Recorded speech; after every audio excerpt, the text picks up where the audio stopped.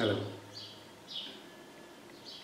I thought it might be a good time to share a little bit about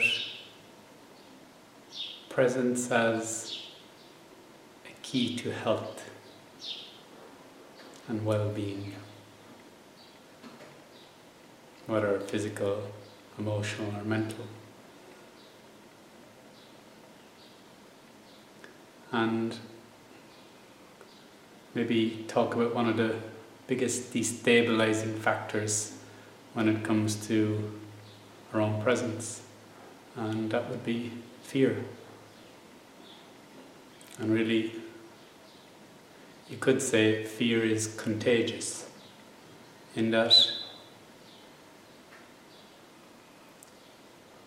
we can pass fear to others and accept fear from others. It's a kind of vibrational force that we can resonate with, and which in turn affects our well-being and our health. Because when we identify with fear, we really come into sympathetic activation. Our body can go into fight or flight, agitation, or even worse, into shutdown, into depression or negativity or freeze. And really, if your body and your vital energies start to go into that process of fight or flight, it has been shown to directly affect your immune system and your capability to handle any viruses or pathogens. So really, a key to your health is to be present. This helps your immune system, also helps your vital energies, your emotions, and your mental state. Because when we're in fight or flight or agitated or shut down, we don't have the same mental resources and capabilities and creative streak. We tend to get into an isolative mode, which can make people feel even more disconnected. And really, that's one of the biggest elements of this fear, is that it isolates and it contracts the self, contracts the sense of I into a kind of fearful I. Now, on top of any fear can be other attitudes such as sadness or anger or efforting or worry, anxiety. But really, for me, I found that underneath all of these is always fear, that element of fear. And I know from my own life, fear was one of the biggest challenges to overcome fear. Not just at a mental level, but also in a vital and physical way as well. How do we let go of all these contracting, fearful energies in our system? Often fearful patterns or negative thinking that we've inherited from family or culture or environment growing up. And for me, that's part of the process of awakening, to really uncover these patterns or these fears, and really to not identify with them, as in make them real, make them mine, say, this is what I am, but to recognize them from a position of calm detachment, where you have the ability to recognize them for what they are, and also to offer them up. In a way, you could say to transcend them, that they no longer bind you, contract you.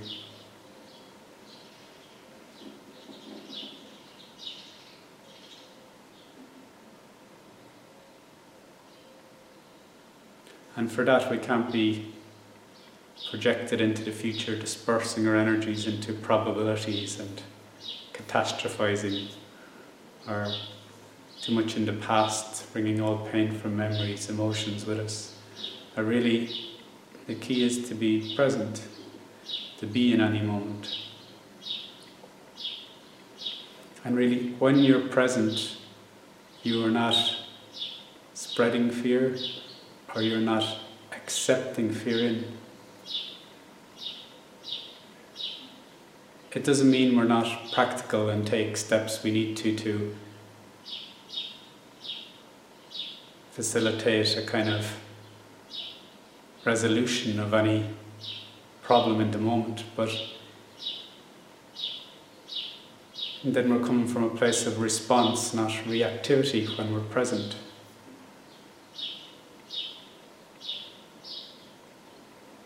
There's a powerful magnetism to group fear, the dynamic of it. When we're in the presence of a crowd that is fearful, then we start to resonate with that. If we have not really cultured or trained our own presence in any situation, it's very easy, to be present when and on the meditation mat or in a nice environment or retreat, but to be present with whatever's happening and to deal with it appropriately.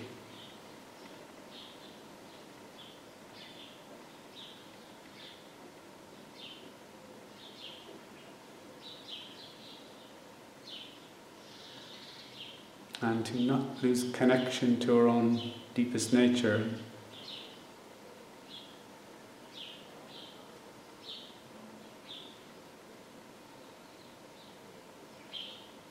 To touch in with the beauty of any moment.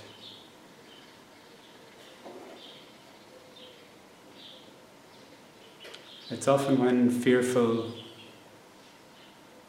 situations or events happen in life that we're tested. Really, there are opportunities to cleanse fear from the system. Because often when people, community or nation or the world is threatened in some way or feels fearful, a lot of our unconscious, unprocessed material comes to the surface. So in a way it's a very valuable opportunity to not let it simply be identified with and fed with more negativity and fear, but to really to bring our own presence to bear on it.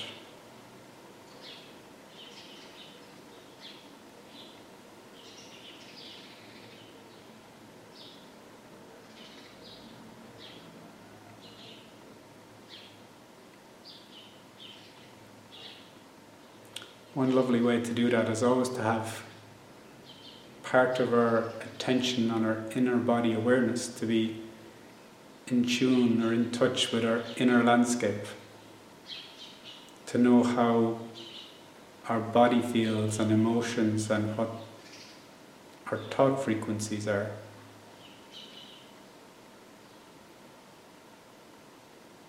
It's just to give ourselves that little pause, a little distance, that we're not kind of velcroed onto any situation or event.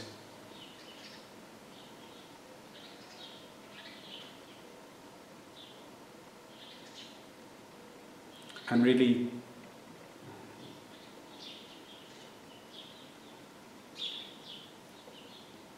the opportunity lies in, can we extract the best from any situation? How can we use it to evolve ourselves, to transform and to awaken?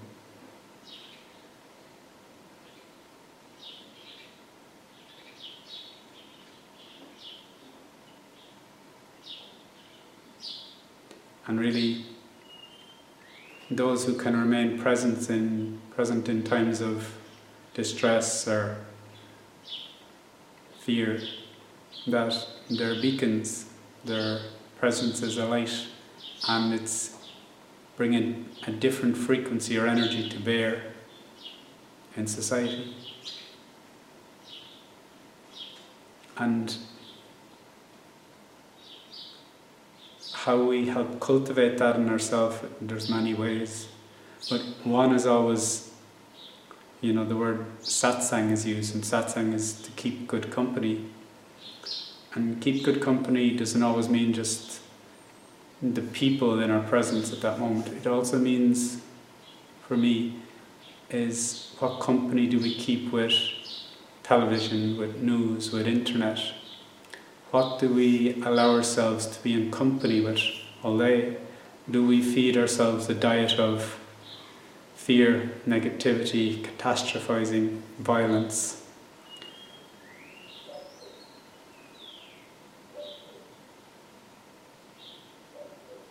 Because it's very evident how much time we give to these things, how it affects our mental, emotional, and physical states, and the presence that can shine through. Because when we're very much rooted in a fearful poise, it creates a cloud that our inner light or presence cannot come through as easy.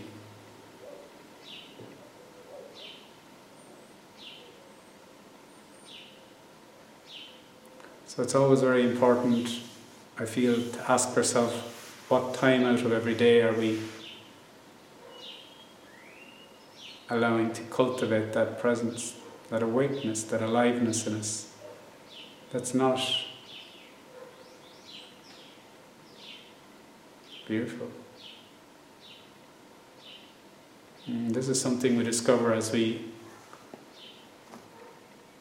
come to those first steps of coming into a witnessing presence and being able to see the transitory nature of all life.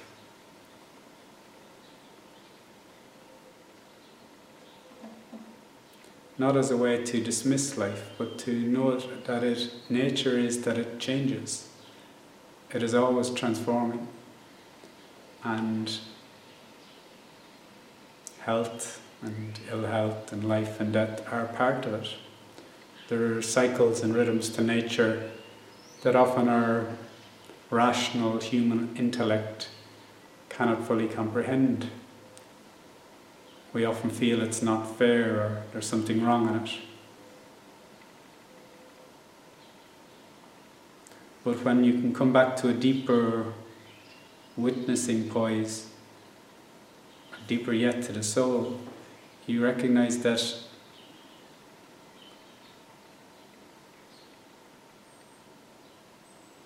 from this position we can grow.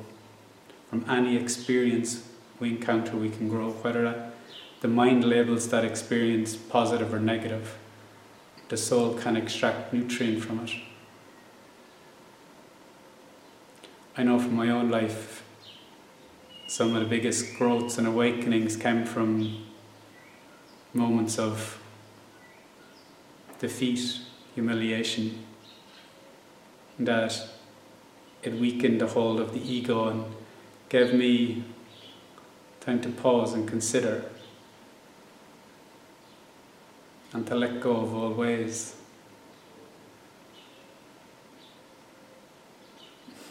This isn't always easy, but for me, I don't feel the soul comes here just for a good time or an easy time. It comes to evolve, grow, to express and experience all life has to offer. And also to bring our own soul's wisdom, our own inner light to bear in the world. How can we influence the world?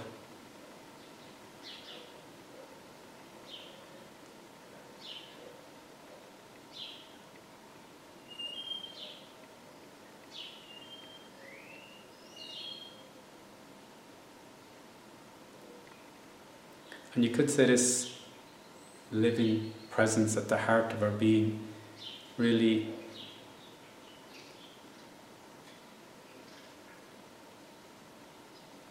is a gift we can bring to the world. it's not that it's for us in isolation and meditation, but it's for us as we're active in the world to share with our community or friends, and however we may feel to help or assist.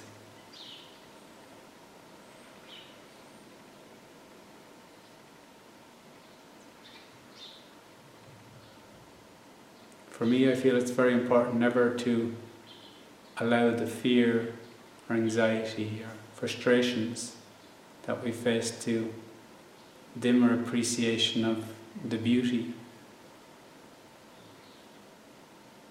and the mystery and intelligence of this life,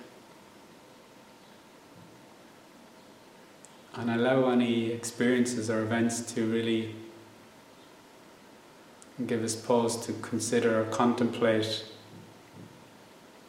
purpose and meaning. And even as far as to contemplate, well, who am I really? The way I'm living my life, is it a value to me? Is it the best expression I can bring to bear?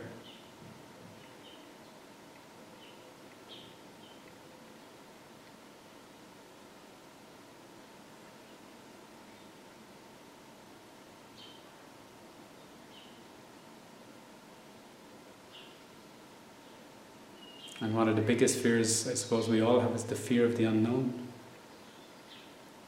What will happen? I don't feel safe. It's that sense of security. But often that vibration of insecurity is the very root of the ego. That sense of separation that we feel. I'm alone and I'm in danger.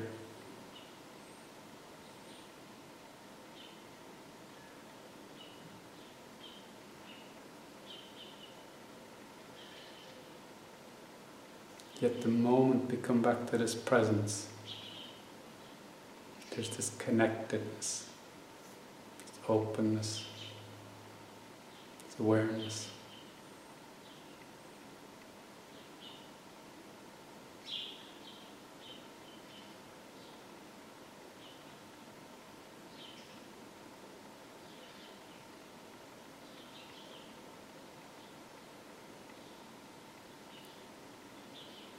You know, as humans we have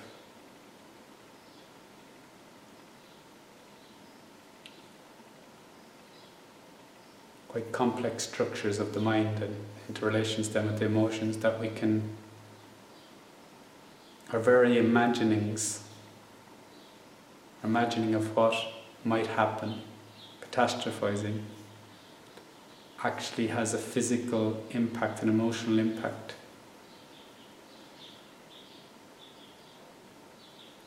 So in a way we have to be very careful about what we imagine, because it's the minute we imagine it, we're having an effect on our emotions and physicality. We're sending them signals of, oh, danger, lack.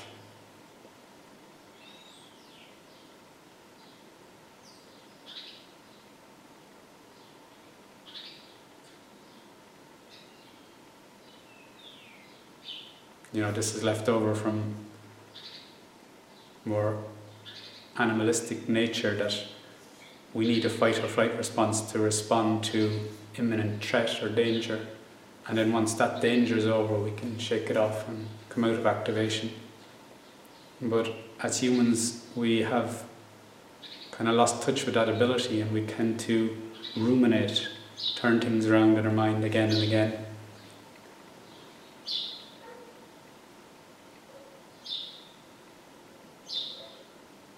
So bringing that presence to bear in our own mind, where we just detach from thoughts.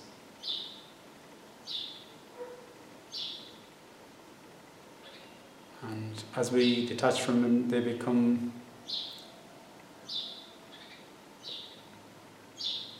less energized. Because when we give our attention to any thought or emotion, we can actually energize it, we make it more real. And as we learn to come back to this witnessing position, we also can recognize that we have the power to accept or reject any thought or emotion, that if it's not in line with our deepest realization, any fearful thought or emotion, we can reject it. We just say, no, thank you. And then that's our free will, to give ourselves to any thought or emotion, or to really to be our own gardener of our inner landscape. That there's certain thoughts, emotions, plants that we don't water or feed, as we don't want them to grow, and we tend that which we find beautiful and true and good, not in a kind of outer moralistic sense, but from our own inner sense of what is true for us.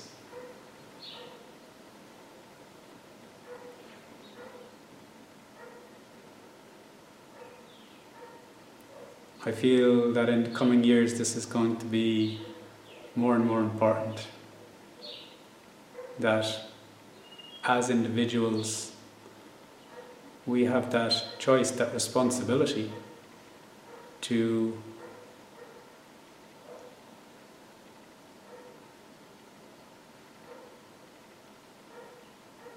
really amend what we give ourselves to. What do we give ourselves to? Do we surrender to these patterns of behavior that are often culturally and ancestrally embedded in us? Or do we really evolve them, clarify them, and bring our own presence, our own higher awareness to bear on them?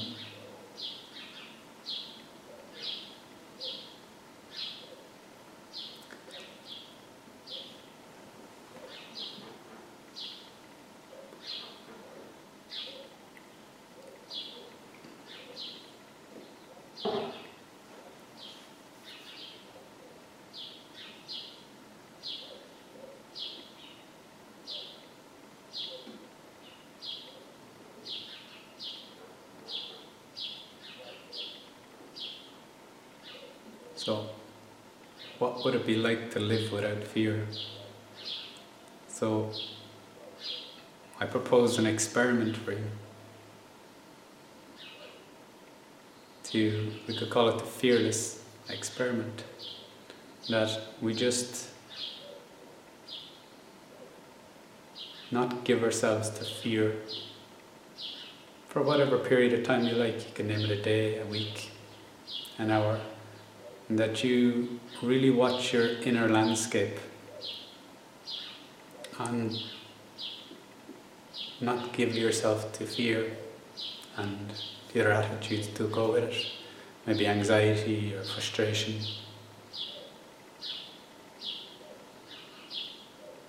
Not in a passive way that we detach from our activity in the world.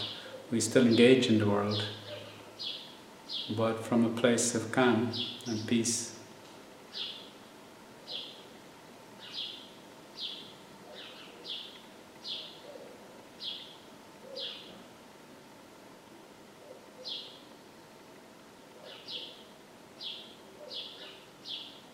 You could call it soulful living.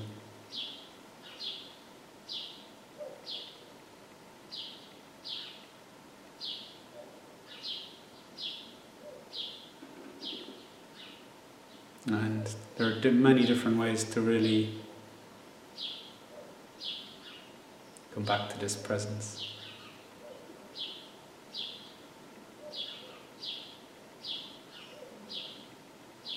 And whichever way suits us best. The point is to come back to it.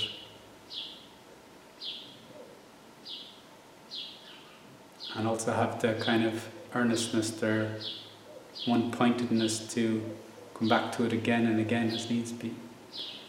To really become conscious how we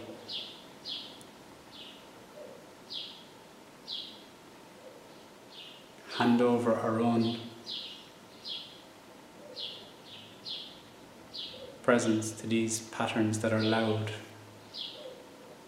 crying, vying for attention.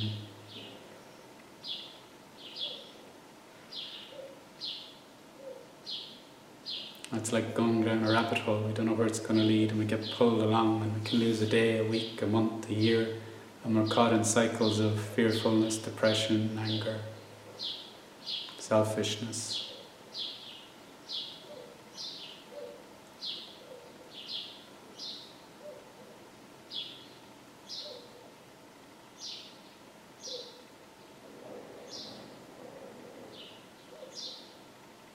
So if you're interested in the experiment of living without fear,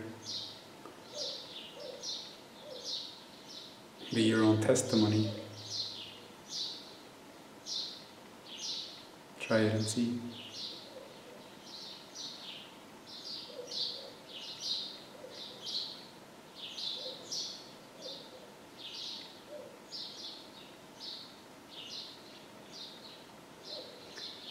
I know from my own awakenings that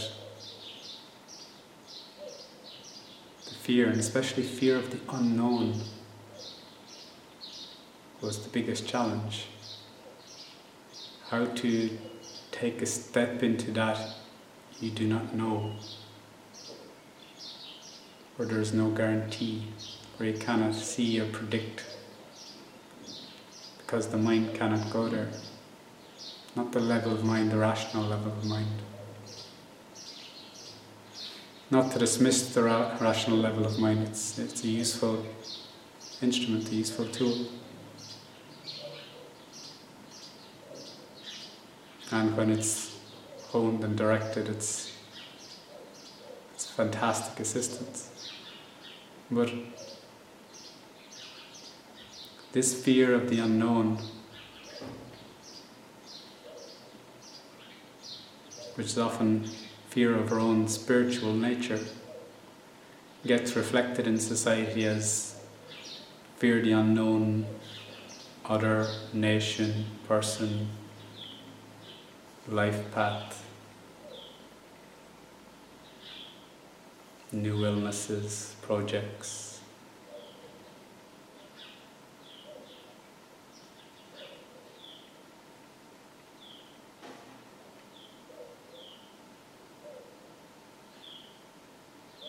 We back away or scramble to somehow make it fit in a box.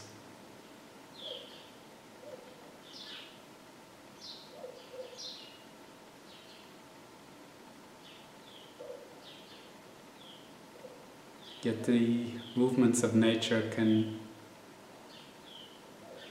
never truly be controlled or contained in the way we imagine from a limited standpoint,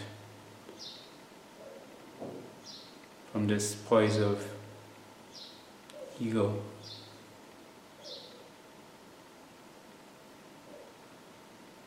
That always feels like it's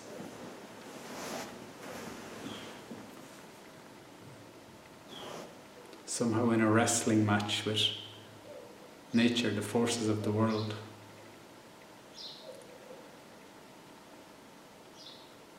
For me, I understand that nature, this transforming energy, which includes this body and mind and emotions, is the material aspect of the Divine Mother. That if we can see past the surface layer of nature, that there is deeper rhythms and intelligence that we could have ever imagined. And there's also a power there, a Shakti, a love that is polishing us, allowing for our soul to develop, grow. to wake up, to wake in, and to embody that which we awaken to.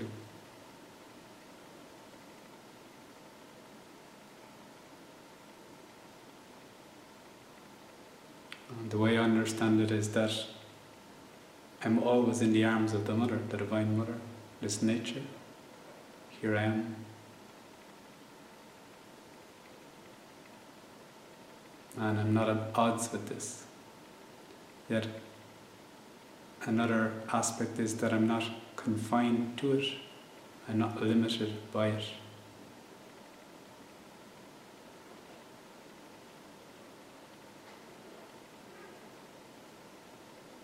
You could say this nature allows for the divine to express itself. And part of that expression includes earthquakes, storms, illnesses, accidents.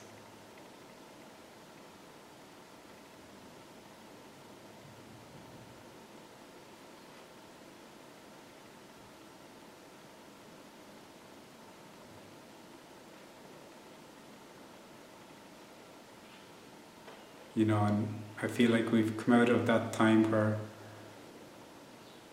the values are somehow we're being punished for being sinners when things go wrong. I understand it that there are karmic laws in place, and these aren't retribution or punishment. They're opportunity for soul growth. That as we sow, so shall we reap. That what we give out comes back. In that we're showing what we hold inside. Nature is like a mirror to us, and this is what you're holding.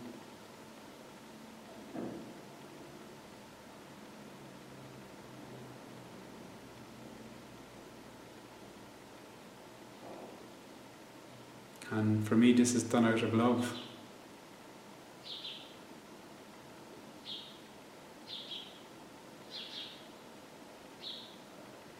That the Divine Feminine consents to wear the mask of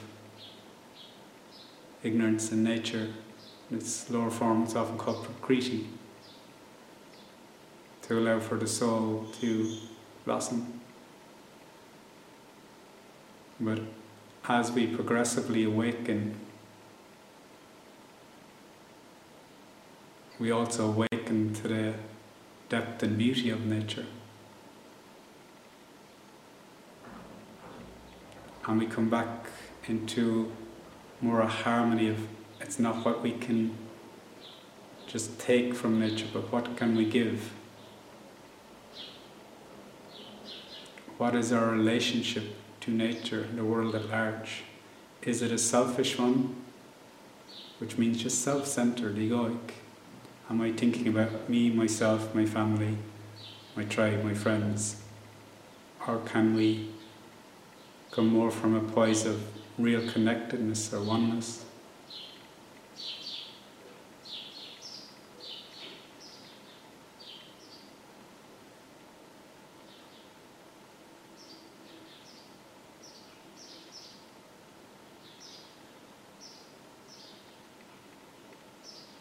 And of course, the biggest story that runs along in fear is, it's fear of our own mortality, because we're identified with this instrumental nature, this body, this mind and physical.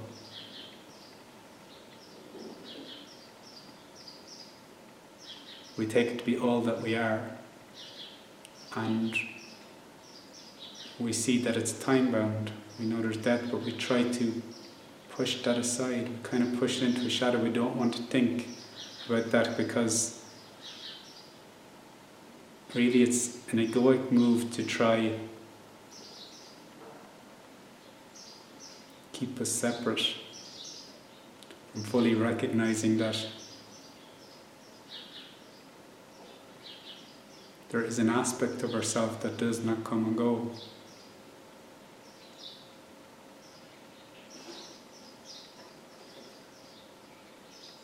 And we can live with that knowledge.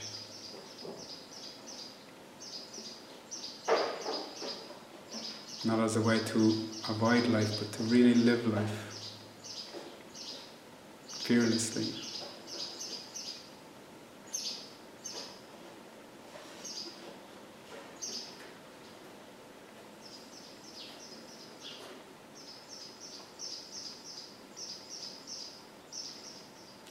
So, that's just some thoughts this morning. I just had a feeling to speak. I wasn't sure what I was going to say, but this is what's in my heart this morning. And wherever you are, whoever you are, I love is with you. Thank you.